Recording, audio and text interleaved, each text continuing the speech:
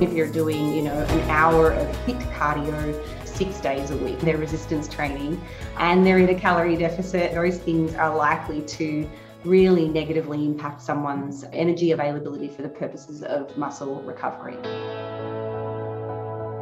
Hi friends, I think most of us want to be in good shape. We want to increase our health span, not just our lifespan.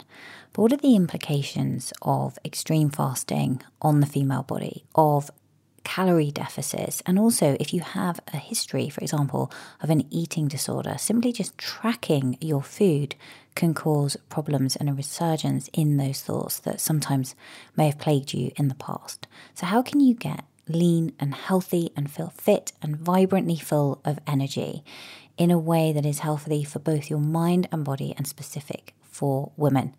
Well, I'm excited to introduce you to today's guest. It is Holly Baxter, who is a dietitian and science educator, and she's been involved in the health and fitness industry for over 30 years. She graduated from Deakin University as a food scientist and nutritionist in 2011 and went on to complete her Master of Dietetics in 2013, and she now practices as a clinical dietitian and online science educator. She's been heavily involved in sports throughout her life. She's an author, speaker, and one of the leading females in the nutrition and fitness industry. And amazingly, she continues to participate in the sport of bodybuilding as a professional physique athlete, claiming 2 world championship level wins in the natural fitness division. She definitely knows her stuff when it comes to nutrition and fitness. I learnt a ton on this episode. I think you will too. So without further delay, let me introduce you now to Holly Baxter. So Holly, thank you so much for joining us today. I'm really excited to talk to you about the female body and how to really optimize our training and nutrition for kind of the ultimate edge in fitness. Firstly, a very warm welcome to the show. Thank you so much for having me. So I guess the first thing is, can you give listeners a little bit about your background? How did you get into bodybuilding? Yeah, so it's funny, long story, but I'll try to keep it brief for the key points. I think originally I was pretty sporty as a kid. So I did every sport you could think of, but my favorites were, basketball. I did track sprinting and athletics. And I competed at a very high level back when I was living in Australia. So I'm located in Florida, USA now, recently relocated in 2017. But I guess growing up in Australia, there weren't really a whole lot of opportunities as a young female to pursue a career in sport. And it was really unfortunate because I loved it. And I think I kind of got to that point where you're making some pretty big decisions about, going off to college or pursuing my, dream to be like an Olympic athlete. And it just didn't weigh up for me. So I guess the closest thing to that was to put myself in, from an educational standpoint to kind of work with these people. So I went off and did a master's in dietetics, and I also did an undergraduate in food science and nutrition. So I kind of threw myself in from the nutrition standpoint. That was obviously a really important part of my training. And it actually also contributed to a lifetime of disordered eating, which I'm sure we'll get into maybe at some point throughout the podcast today. But I definitely had a very strong focus on, how to optimize my physique for my performance. So after kind of graduating from my master's, I went off and did clinical dietetics for a little while and found myself kind of working across a wide range of different patient groups. So interestingly, dietitians actually work with quite a few unique subsets of populations, probably more than I guess the average person would know about. I think if I quizzed, 9 out of 10 people would say, hey, yeah, they work for, fat loss or weight loss predominantly. But we actually work with cardiothoracic patients. We work with infectious disease, hepatic, liver patients, people with kidney problems, and a host of other different disease states. So I found that when I was working in that clinical environment, the people there were so opposing to my, motivations. They didn't have that drive to be healthy. They didn't want to be refining and tailoring their nutrition to, optimize their health or, their longevity. it was really, really depressing. And, I just didn't find that very fulfilling. So after, I think it was about 18 months I stayed in the clinical space, and I was like, I can't do this anymore. It's making me miserable. Like, you've got these patients there that are being referred by their doctor that don't even want to be there. So I opened my own practice, and I also kind of around the same time opened up a gym and was running like, an unlimited number of boot camps to our participants, people that would join up and become members of our club. And then I was also doing clinical dietetics, but with people that were more sports specific. So that was right up my alley. These people were motivated. They were full fee paying. They wanted to be there. And I just loved it. So it wasn't until I started working with physique competitors to kind of optimize their body composition for their shows that I even really knew about bodybuilding. Like, that was not even on my radar when I was, a young teenager. So it was a client of mine that I was working with who suggested, hey, have you ever thought about competing? You're kind of very sporty and athletic. So the only reason that I really jumped into the world of bodybuilding, at least, and becoming a physique competitor was that the World Championships in 2015 were being held in Dubai. And that was one place that I'd always wanted to travel. Australians, we just love traveling. So yeah, in order to get to the World Championships, we had to win our state shows and then qualify at nationals, place in top 3. And then you could go and compete for your country. So that was my first kind of, step into the world of physique competitions. And then I guess the rest is really history.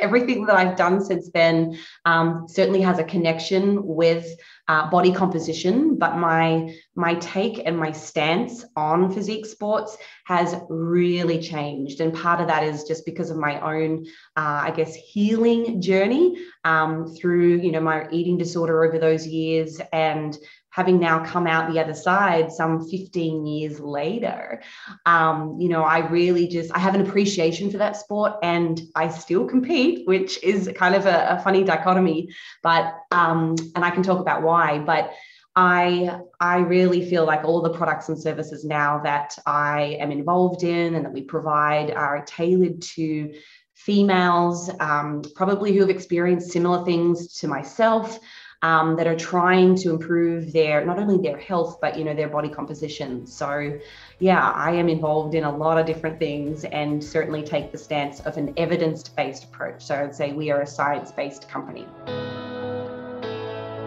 To optimize my sleep each night, there are 2 things that I do that are my non-negotiables. The first is to get outside and get early access to morning light. And the second one is to block blue light in the evening with blue light blocking glasses. And the best lenses I found are those by Bon Charge. They don't let any of that sneaky light come in underneath the lens, which I used to find really annoying when I was reading my Kindle and things like that. These lenses block all the blue light, and they're super high quality, and the great thing is they look really stylish too. Bon Charge's glasses are made in optics laboratories in Australia. They're not mass produced in factories in Asia, and they have science-backed technology that's been tested to ensure they work. And as I say, they have dramatically improved my sleep. I'm sleeping longer, deeper, and I'm feeling refreshed the next morning. And the cool thing about their glasses is they come in non-prescription, prescription, and reading options. They also have glasses for every need, including computer glasses to help with digital eye strain, light sensitivity glasses for helping with low mood and migraines, and the blue light blocking glasses that I'm using for improving sleep. They also have other amazing products such as low blue light bulbs, red light therapy devices, EMF 5G protection. I have that on my mobile phone. I have that on my kids' mobile phones, and I also wear their Bon Charge's EMF blocking bracelet and their 100% blackout sleep masks, all backed by science. And Bon Charge ship worldwide in rapid time with easy returns and exchanges. And you can save a cool 20% off any of their products in their range. Simply go to boncharge.com/Angela and use coupon code Angela to save 20%.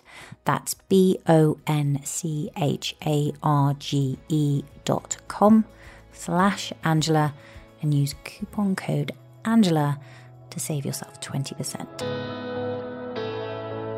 I've done a few of your workouts myself. Have you? I've done there's an amazing one that you put out all on shoulders, and I was like, oh my God, I haven't thought about doing so many different exercises for shoulders. Like, your YouTube channel is amazing. And I guess with that background, you were talking there about eating disorders and your background in dietetics, presumably you approach this sport from a very health conscious perspective, right? Because there's a healthy way to compete and an unhealthy way. I'd like to kind of dive into some of that with you. I guess, first of all, when we look at it from a nutrition perspective, when someone's looking to make body composition changes, what are the key things that you think they should focus on? I think if anyone's just trying to improve their physique, and I mean, I immediately think of, reducing body fat, but also simultaneously increasing lean body mass. I guess the best way that we can, achieve that is through incorporating a high protein diet, and then moderating our caloric intake. And there are a plethora of ways that we can do that, which is why we tend to see so many different types of dietary approaches, having a lot of success. And I think it's really important to recognize that everybody has like a unique preference for certain foods. And I think it's important to, perhaps try the plethora of dietary approaches out there until you can find one that actually resonates with you. Because if we look at all of the research on what are the most predominant characteristics that are linked to long-term weight loss maintenance, it tends to be compliance or dietary adherence. So you've got to find something that you really like, that you can stick to long term.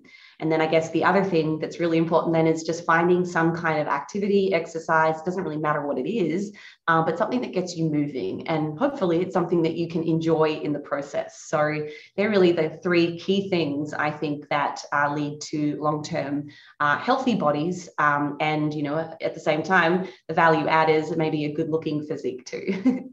Yeah, which is a welcome side effect. But you're so right. I mean, if you don't enjoy exercise or you don't enjoy the way you're eating, you're never going to stick with it. And that adherence is so key, isn't it? When you're looking at kind of macronutrients, obviously like the protein consideration there, I'm always telling my clients, increase the protein. I think people struggle with this. Do you generally advocate that it's around a gram per pound of body weight in terms of getting the sweet spot for that body composition? Yeah, look, I think if we were to look at all of the science on that specific topic, and we're looking at protein requirements for the purposes of hypertrophy, so building muscle, it tends to be within a certain range. So I think 1 gram per pound of lean body mass up to about 1.3 grams per pound of lean body mass, or for anyone that's listening from the rest of the world and that they use the metric of grams per kilogram, I like to use the range of say 1.8 grams of protein per kilogram of lean body mass, up to about 2.9 grams of protein per kilogram of lean body mass. So the beauty is it's a range. So there isn't one particular point along that range that is going to be, optimal. Now, maybe if you err on the side or the higher end of that range, and we look at maybe like a 15-year, training lifespan, perhaps if you sat at the upper end of that range, you may have a small but significant increase in your lean body mass over that time frame than sitting at the lower end. But I think ultimately, we've got to be able to find a balanced or an amount of protein that works with your dietary preferences, because the science can point, all things towards high protein, but if you really aren't an advocate of protein and, it means that you're sacrificing, carbohydrates and dietary fats that are also, important to you as an individual for long-term, sustainability of that diet, then it's more likely that you're going to end up over-consuming your calories. And then ultimately, if that's done consistently over many years, then you're not going to achieve at least the level of leanness that you want, because total calorie intake paired with protein are like the two predominant factors that we would be looking for, the optimal, physique.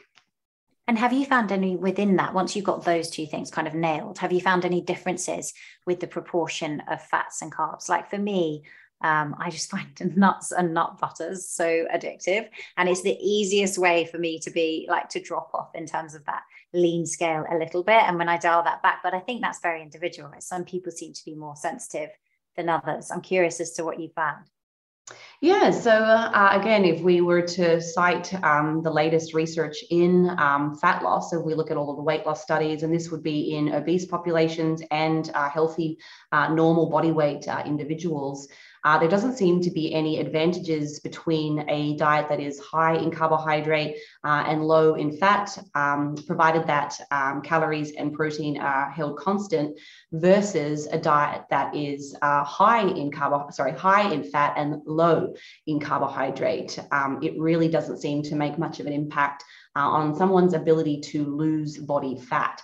Overall, what is going to govern that rate of weight loss really is the degree of the calorie deficit, and then the consistency with, a high protein diet. So that's actually really good news, because it means that there is so much more, dietary options for people, if they're looking to, shed a little bit of excess body fat and improve their overall health and wellness.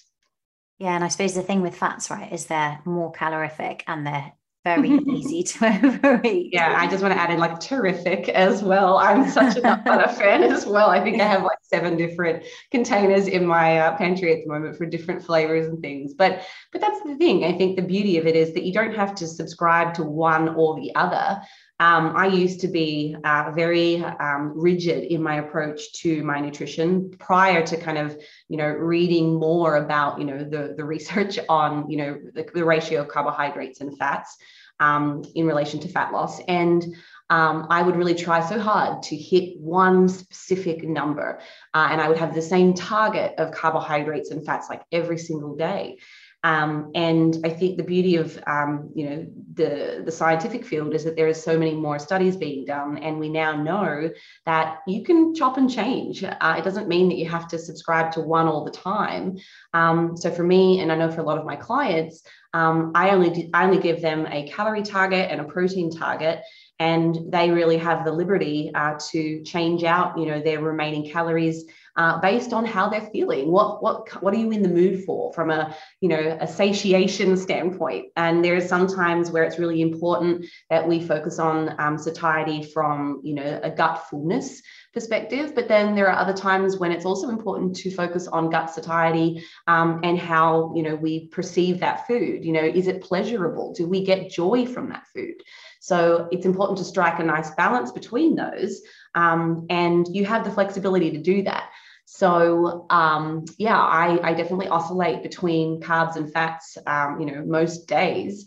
But the downside to something like that is that for people that are perhaps new to tracking macros, for instance, it is a little bit more work. And, there is some math. I mean, if you've got a certain amount of calories remaining in a day from carbs and fats, and ultimately you can put them all towards carbs if you wanted to, and have, basically a carb only type meal. And a good example might be like, I don't know, some Cinnamon Toast Crunch cereal, and then, some kind of milk product on top, right?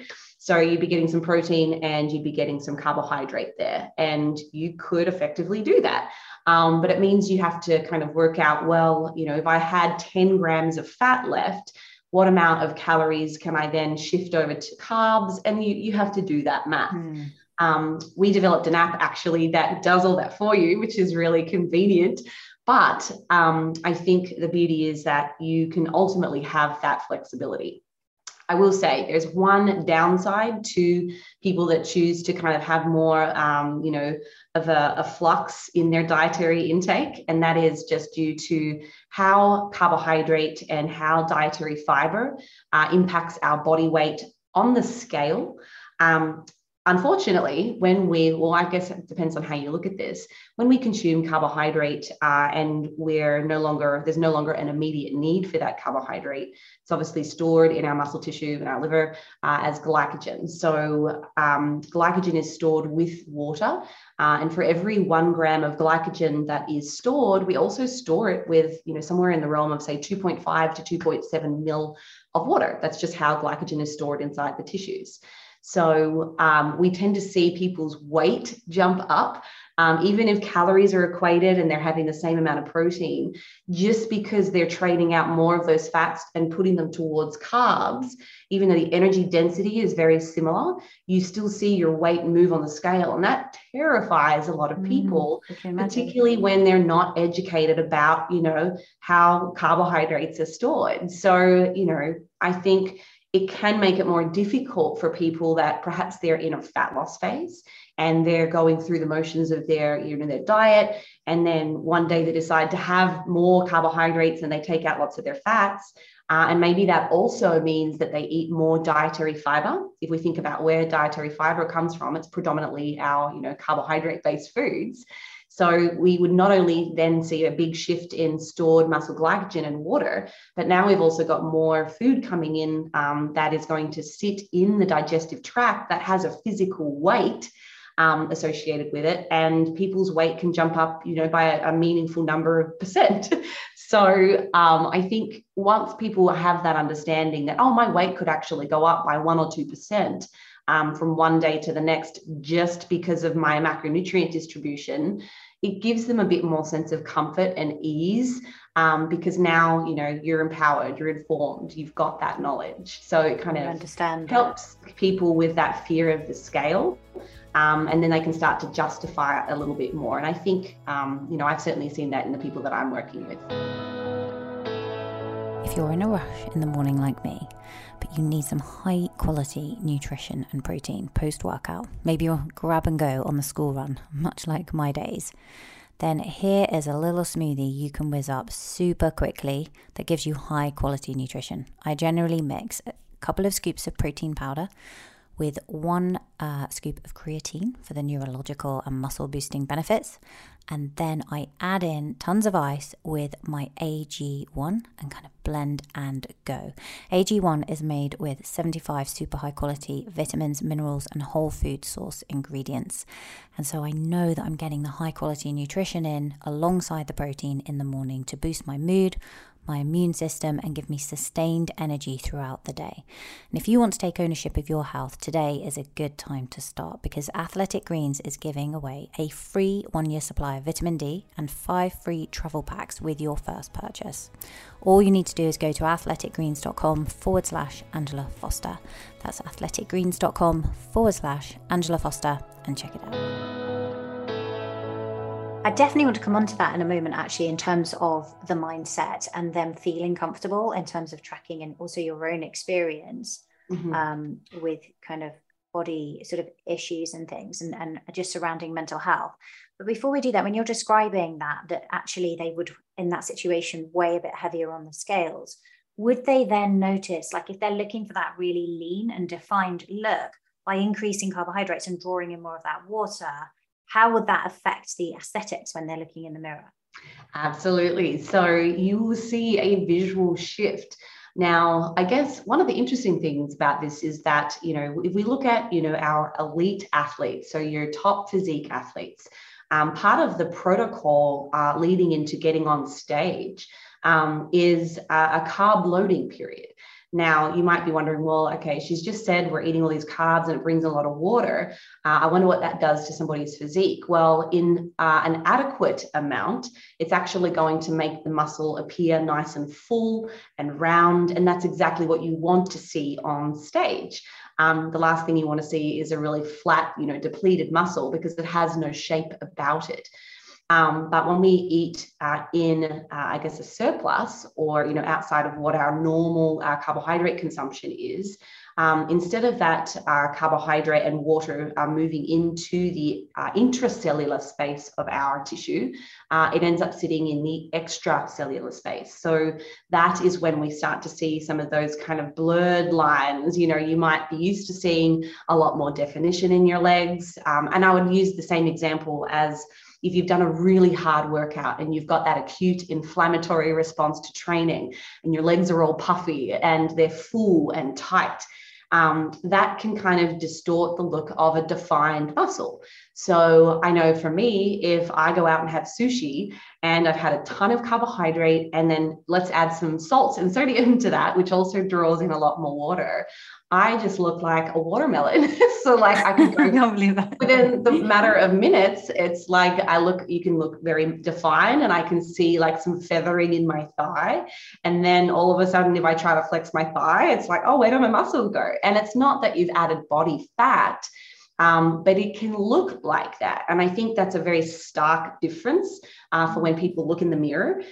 So, I think once people have that understanding that, oh, if I eat a lot of carbohydrates all at once, like I go out for a big dinner and it's super salty, like you're probably going to look a little bit, washed out probably the next day. So it's difficult, to see that in the mirror. But again, I think that's why knowledge is power. And it helps you, give yourself a little bit more compassion, because you're not sitting there going, oh my gosh, I've put on all this body fat. Now, I even know for me, if I do put on a bit of body fat, it's not the end of the world. I'm like, I'm a human. It's part of my body's processes. But I think as you're kind of in that recovery phase and learning to accept your body, as it is, wherever it is on the scale, however much your body fat percentage is, I think that's a nice way to kind of start to ease that negativity that's associated with an increased, scale weight, or just seeing your body change in response to certain types of foods. For sure. I'm so glad you clarified that. Thank you. When we're looking at mental health, because obviously it is a big issue for many people, and particularly if, they historically, as teenagers, I think many of us, me included, kind of were restricting our food intake and things. It's really difficult to leave that part of you behind. How do you approach that with your clients in terms of them tracking what they're eating and their macros and their overall calories without them becoming obsessed? I know you said you have an app as well that's helpful. How do you approach that? Yeah, so I think honestly, like the most important thing is you've got to learn and know about your client, and you have to be able to meet them where they are at. And that range, that spectrum is very spanning. So I think it depends on that individual. But let's take an example of somebody that is extremely body focused. There's a lot of, negative associations with their physique. Maybe there's a lot of value, self-worth tied into their physical appearance. Those people are, it's really difficult to work with, not because it's challenging as a coach, I think, to be able to kind of tap in and break into their mindset and understand the narrative. But once there is an established trust and open communication, and I honestly try to be really transparent in my own journeys myself, and then examples of other clients. I think once you can establish that trust, then you can start to kind of the client feels more comfortable to start sharing, what's really going on in their mind. And one of the little tasks I think that I start off with for anybody that's brand new is to just start to tap into their self-awareness. And often that means really slowing down. I think everybody today is hustle, hustle, hustle. We're always rushing and running around. And we tend to kind of switch over into like a default mode or autopilot.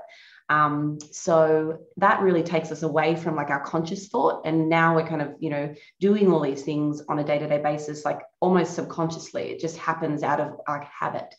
So step one is really getting them to move back into their conscious mind and start listening to what they're saying.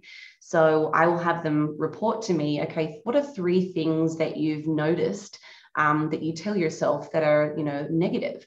And they might come back at a check-in and say, well, I was standing in front of the mirror and I recall myself saying, yuck, oh my gosh, my body looks so gross. Oh, I'm so fat. Oh, my clothes don't fit me very well. So we start to kind of identify the narrative and some of the language and what they're kind of telling themselves, like what are their beliefs of themselves. And then we start to push back on some of those narratives. And another homework task would be, okay, I want you to come up with, for the 3 things that you've identified that are negative, I want you to think of 3 things that you can say that would, push back on that comment, that would try to, negate that. So they'll come up with something that they can say so that now we're kind of bringing in new thoughts. And ultimately, if you've had an established behavior for a really long time or a certain belief for a really long time, those thoughts are very automatic. We don't have a lot of control over the thoughts that are coming into our mind, but what we can do is control the thoughts that we add to.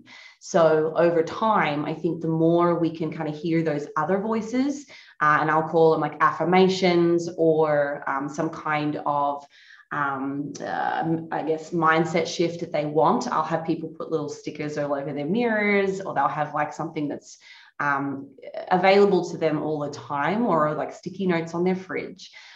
Just that repetitiveness of this new thought, eventually over time they will start to believe it. And originally when you first start this, I think it kind of feels like a bit of imposter syndrome, and you do not believe what you're telling yourself.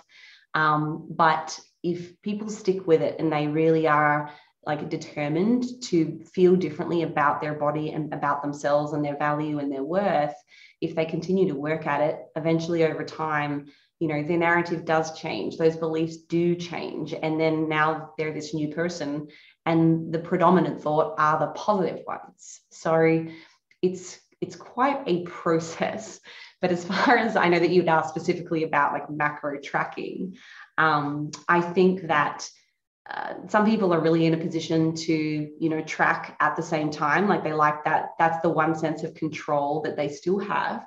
So I think, removing that all of a sudden is not a good strategy. I think it's something that you have to do pretty gradually. So I might start out with reducing your tracking for 1 meal per day. So maybe they track for 3 meals, and then their 4th meal, they don't track. And then eventually over time, we might progress them to not tracking any meals. And it's just 1 day of the week.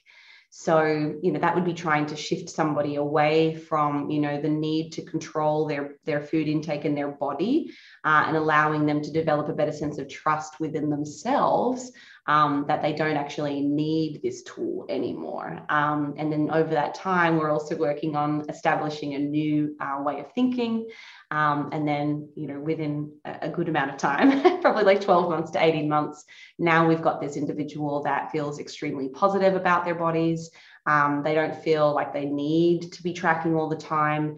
But, it's a tool that they can, pull out if and when they need it.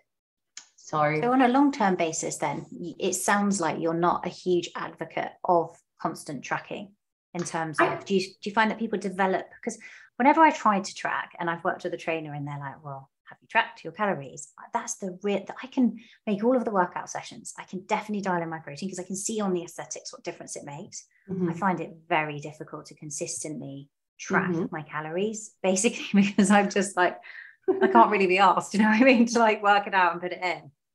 Yeah, look, it is, I will say, I actually am a big advocate of people learning about what's in foods. And I think the best way to do that is to track.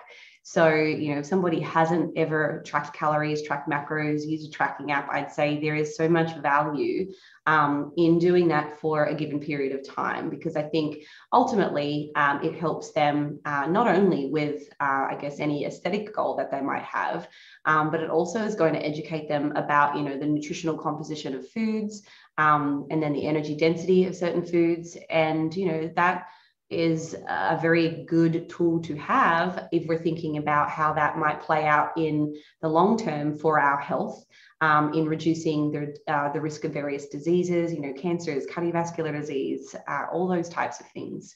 They're so prevalent in culture. And I think if you have an understanding of what it is you're taking in, at least then there's some informed choice. Now, do I think that people should track indefinitely? I'd say, I don't know, it probably depends on the person. I think what we've got to look at is the degree in which it is negatively affecting, their mental health and well-being, or their lifestyle in general. Because I know certain folks that, they've got a lifestyle where they don't have a whole lot of responsibilities. They don't have kids anymore. They've grown up, they're out of the house, and they have a lot more free time.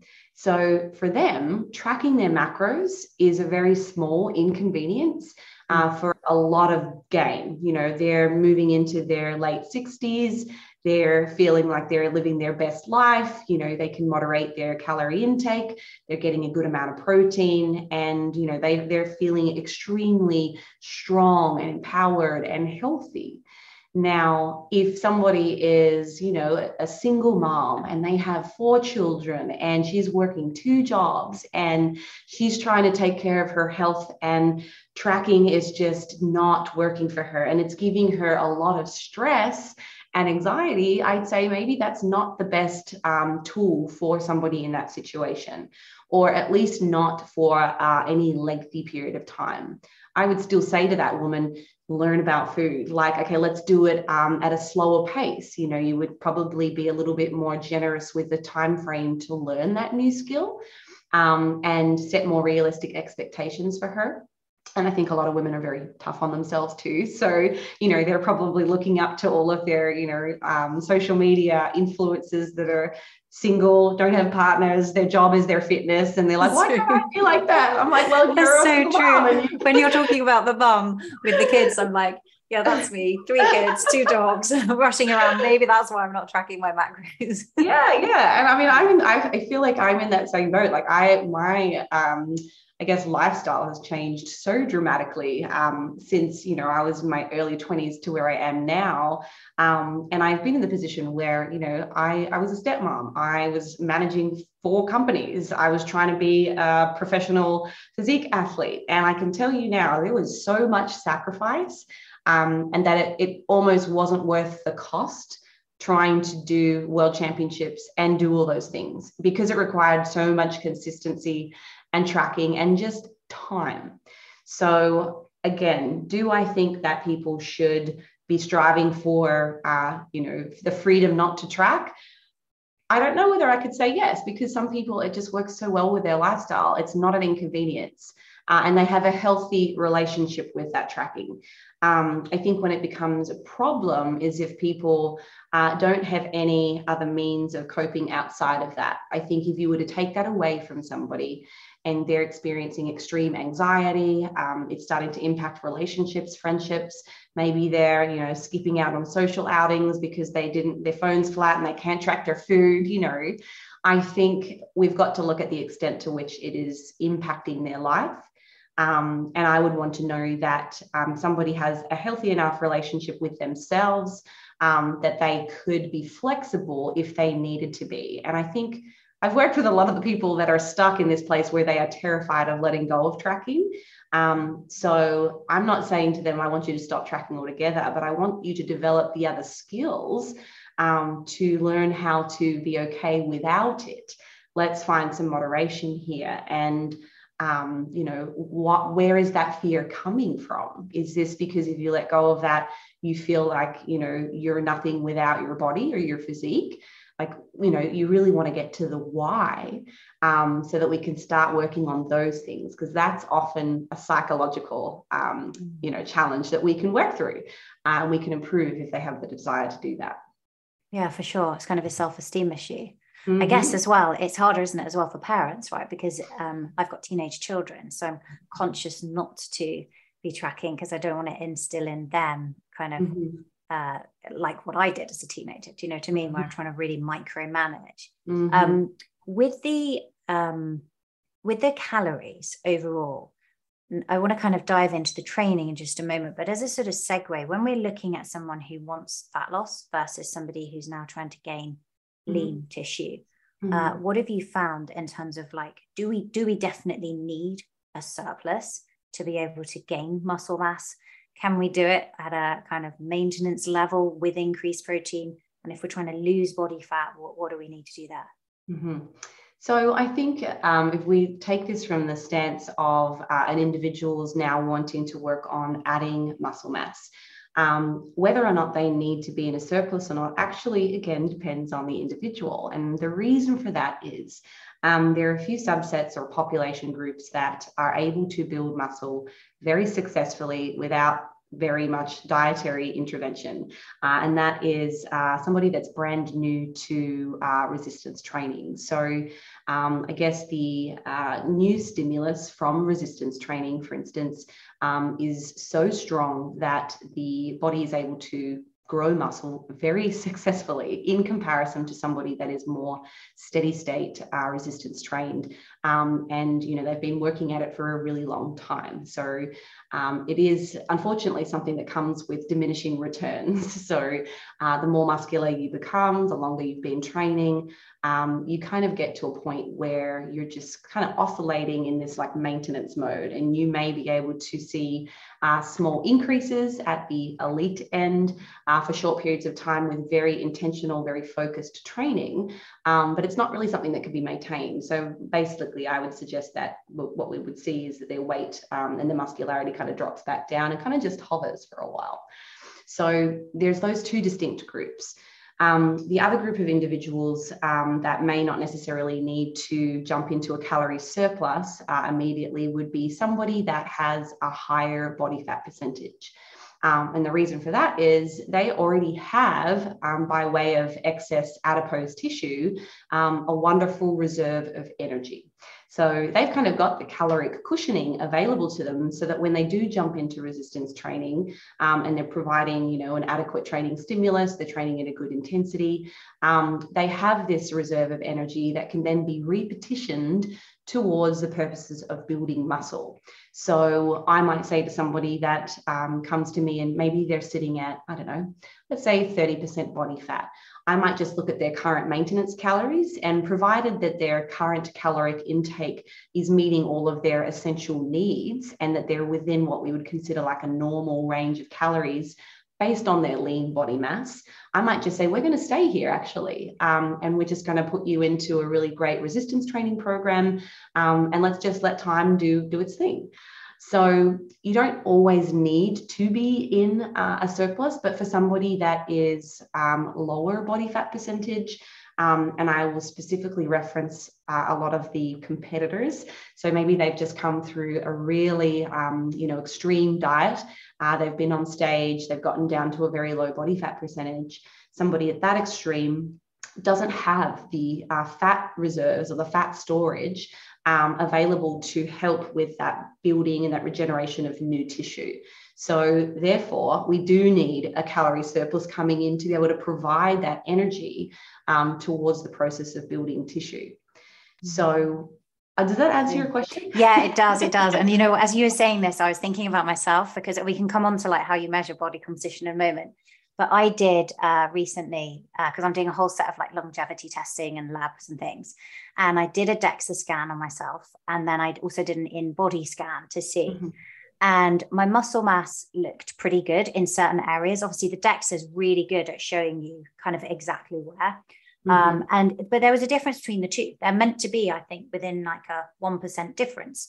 And yet when I did the DEXA, it was coming at around 19%. And then when I did the in-body, I don't believe this is right, it was like 14.5%.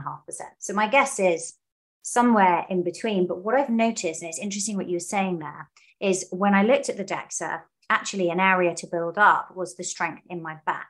And that's the bit that I've really struggled with. And I've been training for a long time. Like you were saying, it's harder to make those modifications. And what I'm finding is I can move up on, you know, my glute bridges and things like that and get heavier and heavier. But when I'm looking at my back, I can do a few kind of unassisted pull-ups, but I can't seem to progress much more. Like if I'm doing a lat pull down, I'm really struggling. And I'm guessing part of that is actually coming down to the fueling. It's very possible. I mean, you just said what, 17% versus 14 on the different machines.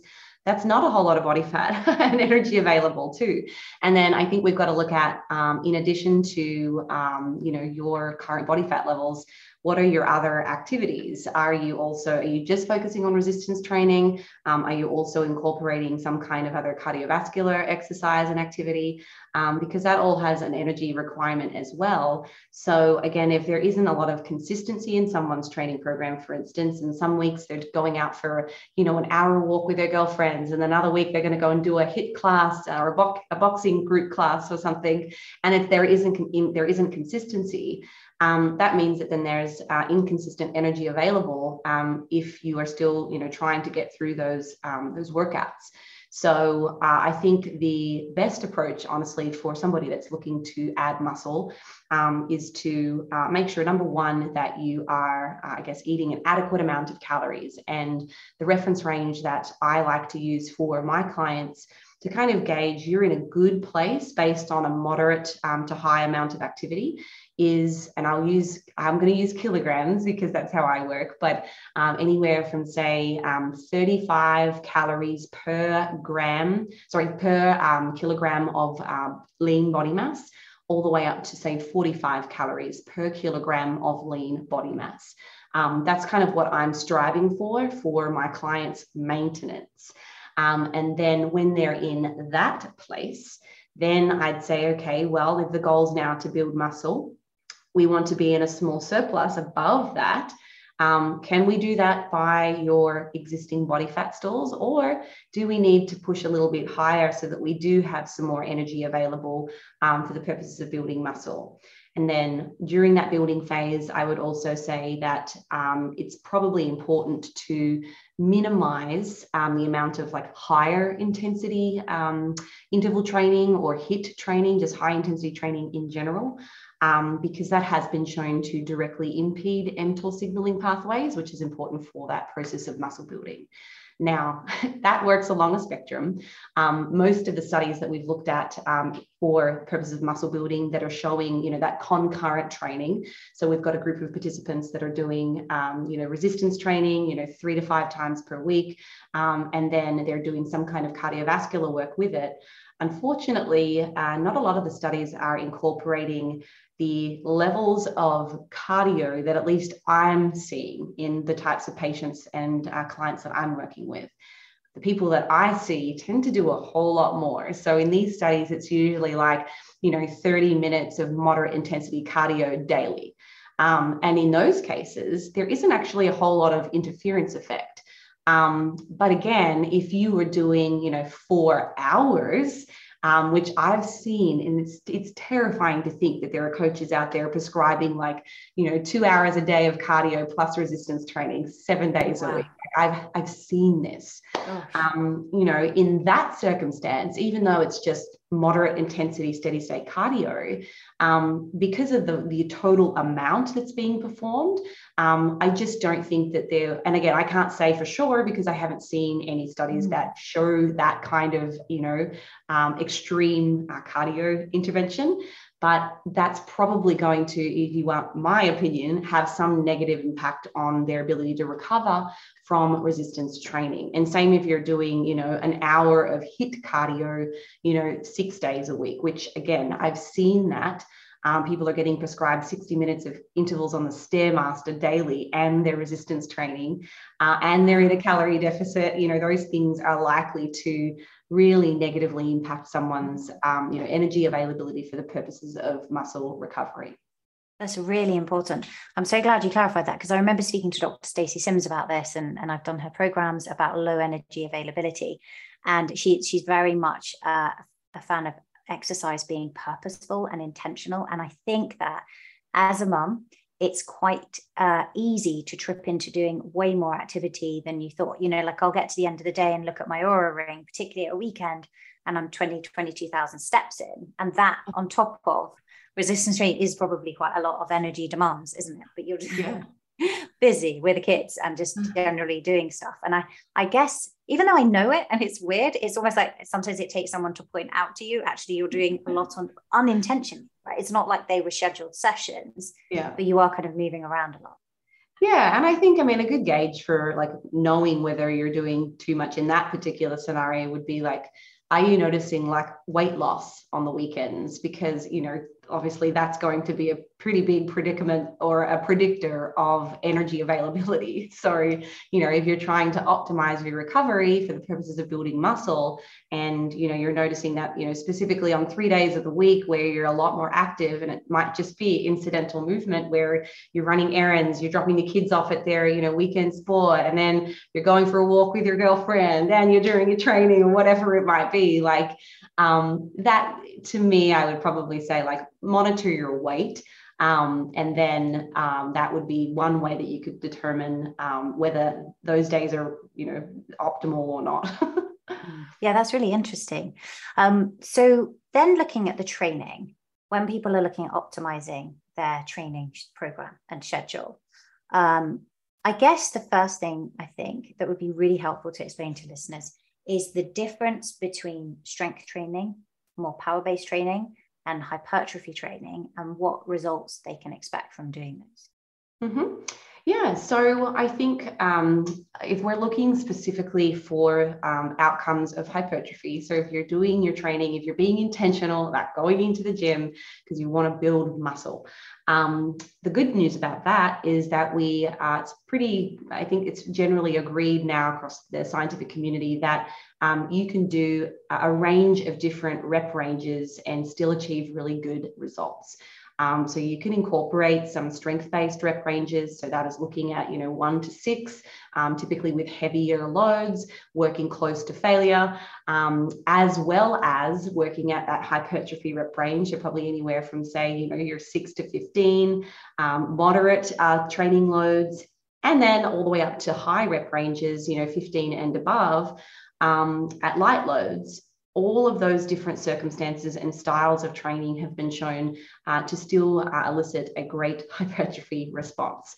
So I think the beauty of that is that whether you're somebody, and I know I've got friends, and it's usually males, they tend to be a little bit more ego-driven. So they like to train in that strength rep range. Women, on the other hand, maybe we're a little bit more timid, though I've got plenty of friends that are definitely, I want to go and lift heavy today. But for the most part, I think women might prefer to work in that moderate rep range, moderate loads, and then maybe even in the higher rep ranges with light loads.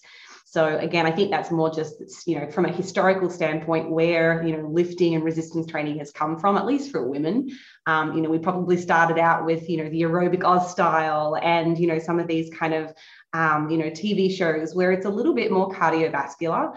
And that's just where women have kind of felt most comfortable because it's part of like a societal trend. But there's definitely been a lot more of a movement, I think, in recent years for women gravitating towards strength training because it is also really beneficial. And to me, it was a really empowering process. I've done multiple powerlifting competitions now and I love it. It's not something that I would want to do all the time, but part of my training now and how I would recommend to clients, if they like, diversity, which, I think a lot of people enjoy having an element of change in their program because it's exciting, it's new. The good thing is you can do all of the rep ranges. I think one of the key predictors, I guess, of muscle hypertrophy outcomes, making sure that you are progressively overloading over time. So you want to see your training volumes trending up, over your training age and years, but also making sure that as you're doing that, that you're also training at a high intensity. So working within, a perceived rate of exertion, which is the RPE scale, somewhere from 7.5, maybe up to 9.5. And occasionally it's probably okay if you hit a failure set at 10, you're going to failure. So yeah, that's kind of the way that I program. And I think all of the rep ranges have their value. If we were to look at strength as the number one priority outcome, then that's a little different. We do need to be working in that strength rep range in efforts to see strength improvements. So that's kind of like a skill, similarly said, if you're a professional soccer player or a track sprinter, you want to be doing that sport, that, specific movement, that training style on a regular basis to improve that skill. So strength training is similar in that regard. But that being said, it's also not an invaluable, exercise to also incorporate a little bit of hypertrophy-based, training as well, from an exercise diversity standpoint too. And have you found, I know Stacey talks about like providing a really strong stimulus for women that are going through perimenopause or menopause, that because of that drop off in estrogen, they should be focusing on that kind of lower repetition, higher resistance training? Or have you found that actually you're getting good results when you're mixing up the rep ranges? I'm curious as to what you found with clients in that category. I don't know that I've actually read any research that specifically focus on women going or that are in perimenopause and then different types of strength training. So I don't know that there are, but I can speak to that like anecdotally and just the clientele that I'm working with. And I would say that there are probably other strategies that I would personally probably go to first before I specifically jumped into you've got to do heavy strength training. I might be more inclined to have my clients provide like a subjective score report to me. So I often will look at their recoverability, their fatigue levels, their mood, their energy levels, hunger and appetite, PMS, some of the women that are still, in that space experience negative symptoms, but they're just not getting an actual, menstrual cycle anymore. They're not having that bleed. So I tend to work with those clients a little bit more subjectively. And if we are I'm going to dance across to the literature in, menstrual cycle and different types of strength training. The results are quite mixed. I've read a couple of randomized controlled trials that show that women tend to have a decrease or reduction in strength around the time of their cycle. But I've also read randomized controlled trials that have shown no difference in strength. So I think it is something that, at least what we know at the moment, really subjective, and it's based upon the individual. So I think some coaches probably don't even ask those types of questions. So I think a really valuable, introduction into their coaching onboarding would be to kind of find out when their cycle is. In the past, have they experienced any negative symptoms? Generally, what's your energy like? How's your mood? And then I might even program, my deloads for a client around their period. So that there isn't that, pressure to be in there performing like an RPE 9, which even for me, like I've got to get myself psyched up, to do that on a good day. So if you're not feeling well, and then you've also got the physiological symptoms of pain and bloating and cramping, it's like, no. So I don't do any HIIT training personally, in the week leading up or during ovulation. Because it's just too painful. So, I've got specific times for me of the month where I'm like, okay, I know I can go hard. And that's something I never used to do, was track my cycle. So, that has been really advantageous about how I program. But for some women, it's not as much of a big deal. Some people don't get those extreme symptoms. So, relating this back to your question around women that are going through menopause, it is so individual, and I'm actually a big advocate of having them working with their healthcare team, specifically their endocrinologist, probably their OBG, and looking at ways where they can get their estrogen levels and their testosterone levels back to the normal reference range. Hormone replacement therapy, there's a lot of taboo and stigma. And I think, unfortunately, it's been created through lack of knowledge, lack of education. I think that information in the wrong hands has probably led this phenomenon of hormone replacement therapy being like steroids, and it's not the same thing. So, I would say probably 50% of the women that I'm working with in my team that are over, the age of 40 and they're not getting their cycle anymore, we're encouraging them to work with their doctors, find out what their blood biomarkers are saying, how can we improve these? We're already doing everything we can, dietary, and lifestyle from a standpoint. What else can we do to support you so that you feel your best? And most of them are starting to go into that process of getting their testosterone levels back to the normal reference range. And again, it's a therapeutic dose. We're not putting people into a place where they're achieving like super physiological, testosterone levels. It's no, they're just going back into how everybody else, is. So, that makes a substantial difference to how they feel, their long-term performance, and ultimately if they're feeling better, guess what? They get better results because they're training hard, they're able to be consistent, they're not fatigued all the time, so I think there's a lot of things that we can do outside of like specific training intervention that can help with that.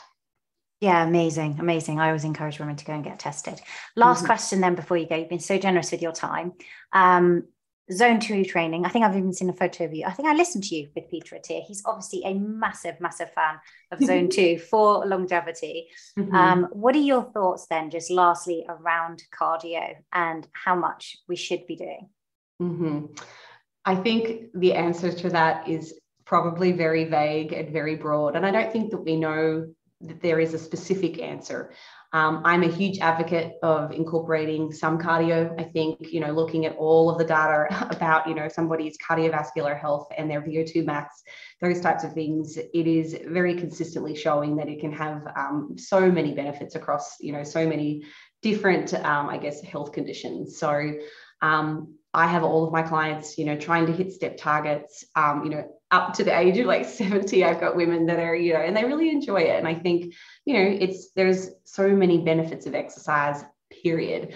Not just the physiological ones, but, from a psychological standpoint too. So I'm a big advocate of cardio. I do think that we need to, everything in moderation. Some of my older clients now, there is a focus on strength and building muscle, but we're not going at it like the perspective of a bodybuilder trying to be the most muscular. We're actually freeing up some of their time to also do some kind of cardiovascular work, some movement, and some mobility. They're trying to stay functional. So there is elements of cardio in some of my older clients' programs, and I think it's a massive value add. So I'm in line with Peter Attia's thoughts on Zone 2 training, but again, I think it depends on somebody's goals, because if someone came to me and they said, you know what, I want to be a world champion jiu-jitsu player, and but I also really think that I'd be pretty good at bodybuilding. Like, there's only so many hours in the day, and I think sometimes we just have to set realistic expectations for our clients, and help them, develop a solid plan that does a little bit of all elements of, health and fitness. So I think Zone 2 is a great thing. I think some occasional HIIT training is also a great thing. The same way that I also think a little bit of resistance training is a great thing. So, yeah. About mixing it up. Amazing. Where can people find more about you, about your app, your coaching programs? Yep. So everything that I have is listed on my Instagram page. So my Instagram is just Holly T. Baxter. You'll be able to get access to the Carbon Diet Coach, which is my nutrition coaching app. You'll be able to get access to my team of coaches. So we have a chiropractor, physical therapist, exercise scientist, dietitians, all the good stuff. I still coach. And I guess then all of our books, educational material, products and services are on my website. So you can find all that in the link in my Instagram. Amazing. Thank you so much for coming on, Holly. It's been such a joy speaking to you, and you've just got like such a wealth of knowledge and also real life experience, which is amazing to have those two things combined. So thank you so much for coming on the show. Thank you. I appreciate your time. Thank you for listening to today's show and for your interest in health optimization for high performance. If you're new to my podcast, you may be interested to know that you can get a free health score and report complete with personalized recommendations on how to optimize your sleep, nutrition, fitness, and resilience in the top link in the show notes below. I hope you enjoyed this episode. Links to everything we talked about are also in the show notes. And if you enjoyed today's show, please subscribe for more.